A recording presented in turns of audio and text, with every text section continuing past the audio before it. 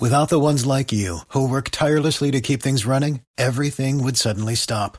Hospitals, factories, schools, and power plants, they all depend on you. No matter the weather, emergency, or time of day, you're the ones who get it done. At Grainger, we're here for you with professional-grade industrial supplies. Count on real-time product availability and fast delivery. Call, clickgrainger.com, or just stop by. Grainger, for the ones who get it done. Looks like TM Powell is on with us, ladies and gentlemen, boys and girls. He is our movie critic, your movie critic. Let's go to him and talk about some movies I'm excited about. Hey, TM, what's up, buddy? What's going on? And thanks for reminding me it was her birthday. I mean, she's one of my old 44 in the town cohort. I know.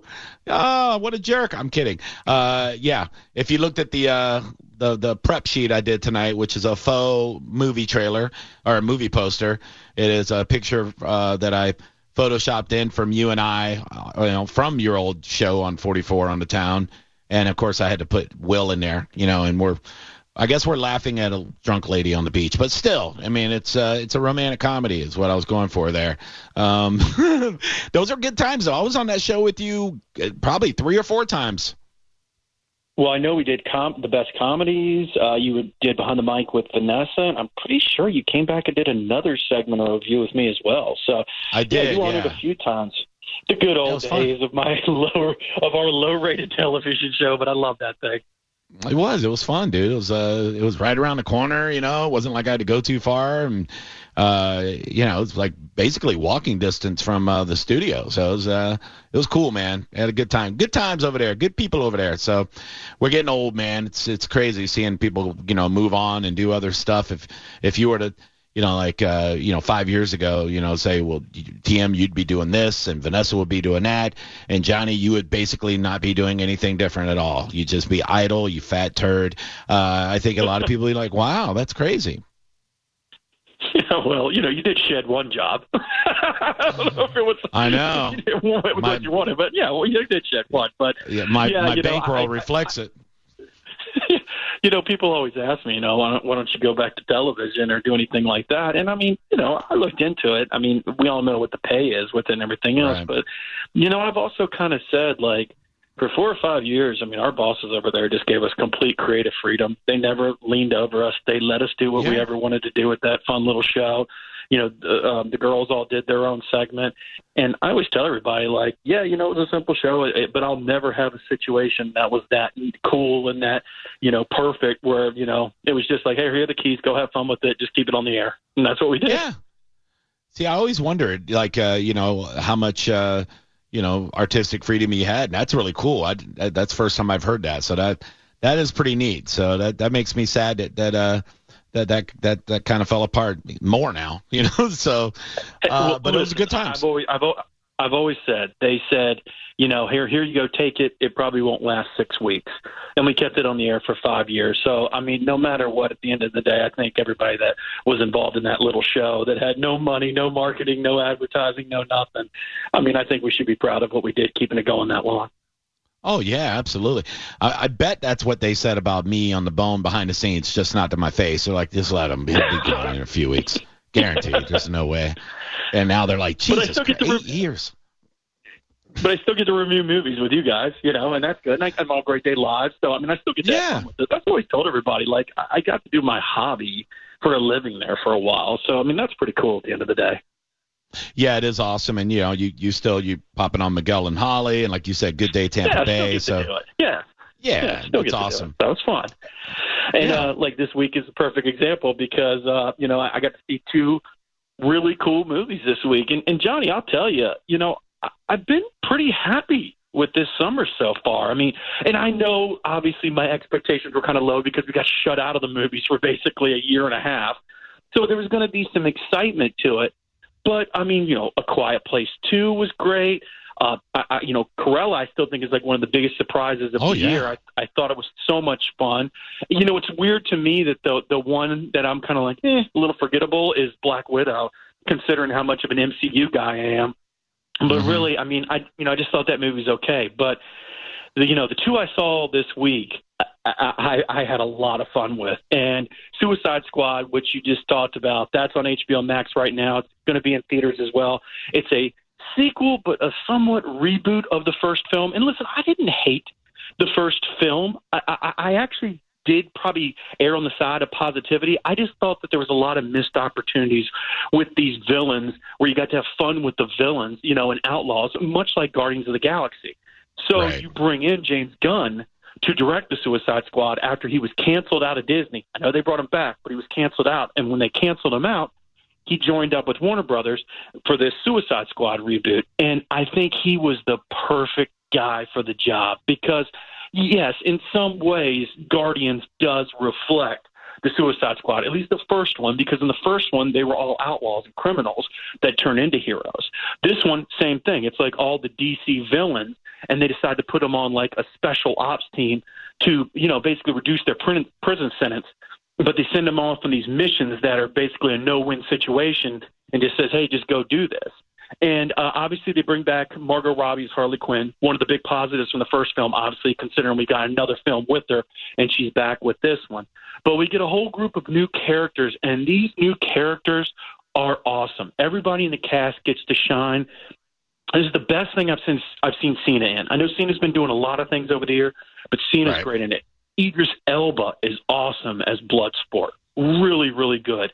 But I think the breakout star was the no-name of the group, and that's Daniela Melchior, who is a Portuguese actress who plays the rat catcher too. You know, and this Right. is like a definitely, you know, B-side character at best, you know, and that's kind of what James Gunn did with Guardians, taking these little known characters, trees and raccoons, and, you know, turn them into the most popular characters in the MCU. And she is amazing as the rat catcher too. We also get King Shark, and obviously he's CGI, but he's voiced by Sylvester Stallone, which is really cool. Like how Sly Nice. does it with that. So we get that, and the Polka Dot Man, who's a very obscure villain, he's really awesome. It's one of those rare movies where that core cast, just everyone is great. Like it's hard to figure out which one you do like the best because they're all so good in it. I will say this, though.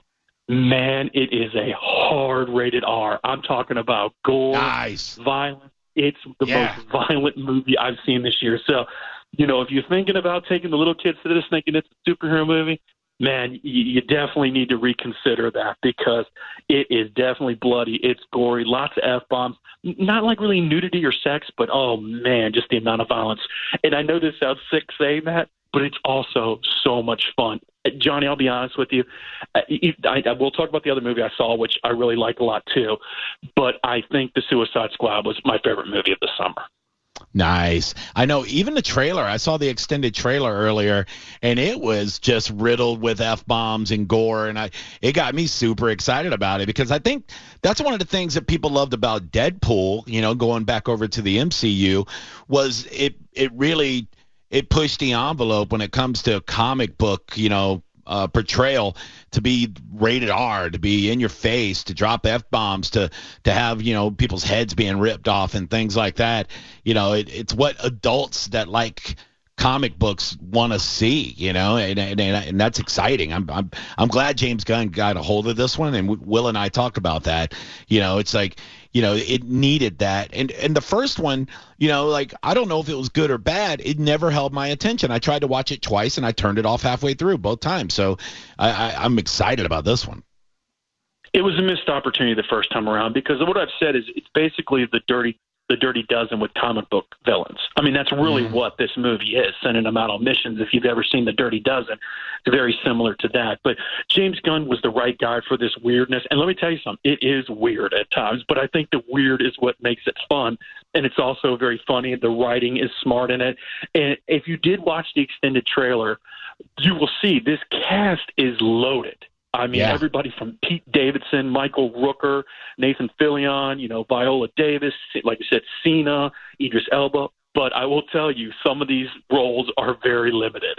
The opening sequence is pretty wild, how they kind of unravel the story and set the tone for it. So it's a lot of fun. Like I said, you can go see it in the movie theaters. I do think it's a film you should watch on the big screen, but I will admit I already watched it at home tonight before I got on the show with you guys because I enjoyed it that much and I wanted to watch it again.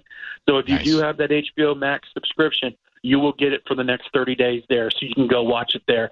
And it's going to be weird to see how it performs box office-wise, Johnny, because just like you said, that first one, even though it made a lot of money, I just think that people were overall disappointed with it. So it'll be interesting to see if it can make up some ground here, or if the HBO Max release hurts it. I mean, that's what a lot of people still blame In the Heights for. I don't think you can blame it all on that, because a film like Godzilla versus Kong, and that was back in March when we were still kind of dealing with this. I know we're still dealing with it now, but we were still dealing with things being shut down and not open. That made a lot of money, and also, obviously had a lot of streams on HBO Max, but it still made money in the theaters. So this one's going to be interesting to watch, see how it does. It's one of the best reviewed movies of the year so far. So obviously the critics are behind it. The audience that I saw, because I did see it not private, I saw it obviously a critic screening, but there were general public there. They all seem to love it. I know all my critics, they really liked it a lot. It's just a great movie with these weird, quirky characters where everybody gets a chance to shine. Awesome. Yeah, I am super duper looking forward to it. Now, does it lead into a sequel, or is it going to be a universe that's going to keep going? I hope so. There is a secret scene at the end, and I would stick around for it. They've already announced it. I'm not spoiling anything, but we don't know if it's going to be a prequel. I'm not going to spoil anything, but John Cena will get an HBO Max series that's a spinoff of this movie, Peacemaker, his character. It's 13 episodes, and James Gunn developed that one as well. I think Warner Brothers knows they want to try to get Gunn back. Right now, Gunn's got to leave, and he's got to go do Guardians of the Galaxy Volume 3, which we need him to do. The Guardians, even though they were in the Avengers movie, it's been a very long time, 2017, since Guardians of the Galaxy Volume 2, and we're still going to probably be another 2 years before we see Volume 3. But it's time for Gunn to get back there and get with those characters, because we love them too. But I do think that we could maybe see more of them if the numbers reflect it. It's just so hard to tell right now, Johnny, just because, things flop, and where you have these dual screenings like this. I mean, you have Scarlett Johansson suing Black Widow because she wasn't getting the points on the backside like, she thought she was, suing Disney. So it's going to be interesting to see. But I can tell you right now, man, if you're a fan of comic book movies or any superhero movies, you're missing out if you don't check this out this weekend. Awesome, man. Hell yeah, baby. All right. We don't have to, but I would like to talk about Free Guy, because I also watched a 3.5-minute trailer of that today, and I laughed I laughed more in that trailer than I've laughed at, some 25-minute episodes of comedy, like series. It looks really, really good. Oh, it's great. And I will tell you, I had very low expectations going into this film. I like Ryan Reynolds, but I was just like, how is this going to work? Because if you haven't seen the trailer, it's about a guy who's a non-playable player in a video game, like a Grand Theft Auto kind of cross with Fortnite type game.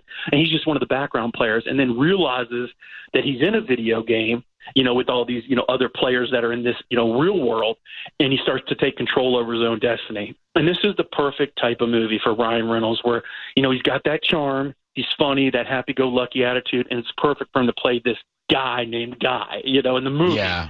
And I will tell you, it's right up there with Cruella as being like the big surprise of this year for me. I really, really had a great time with it. It doesn't open up till next Friday. It will only be in theaters. It's also one of those last kind of remnants, Johnny, of 20th Century Fox that were still getting released under the Disney umbrella. This was one that's been ready for a while, but with the Disney purchase, it kind of went back and forth.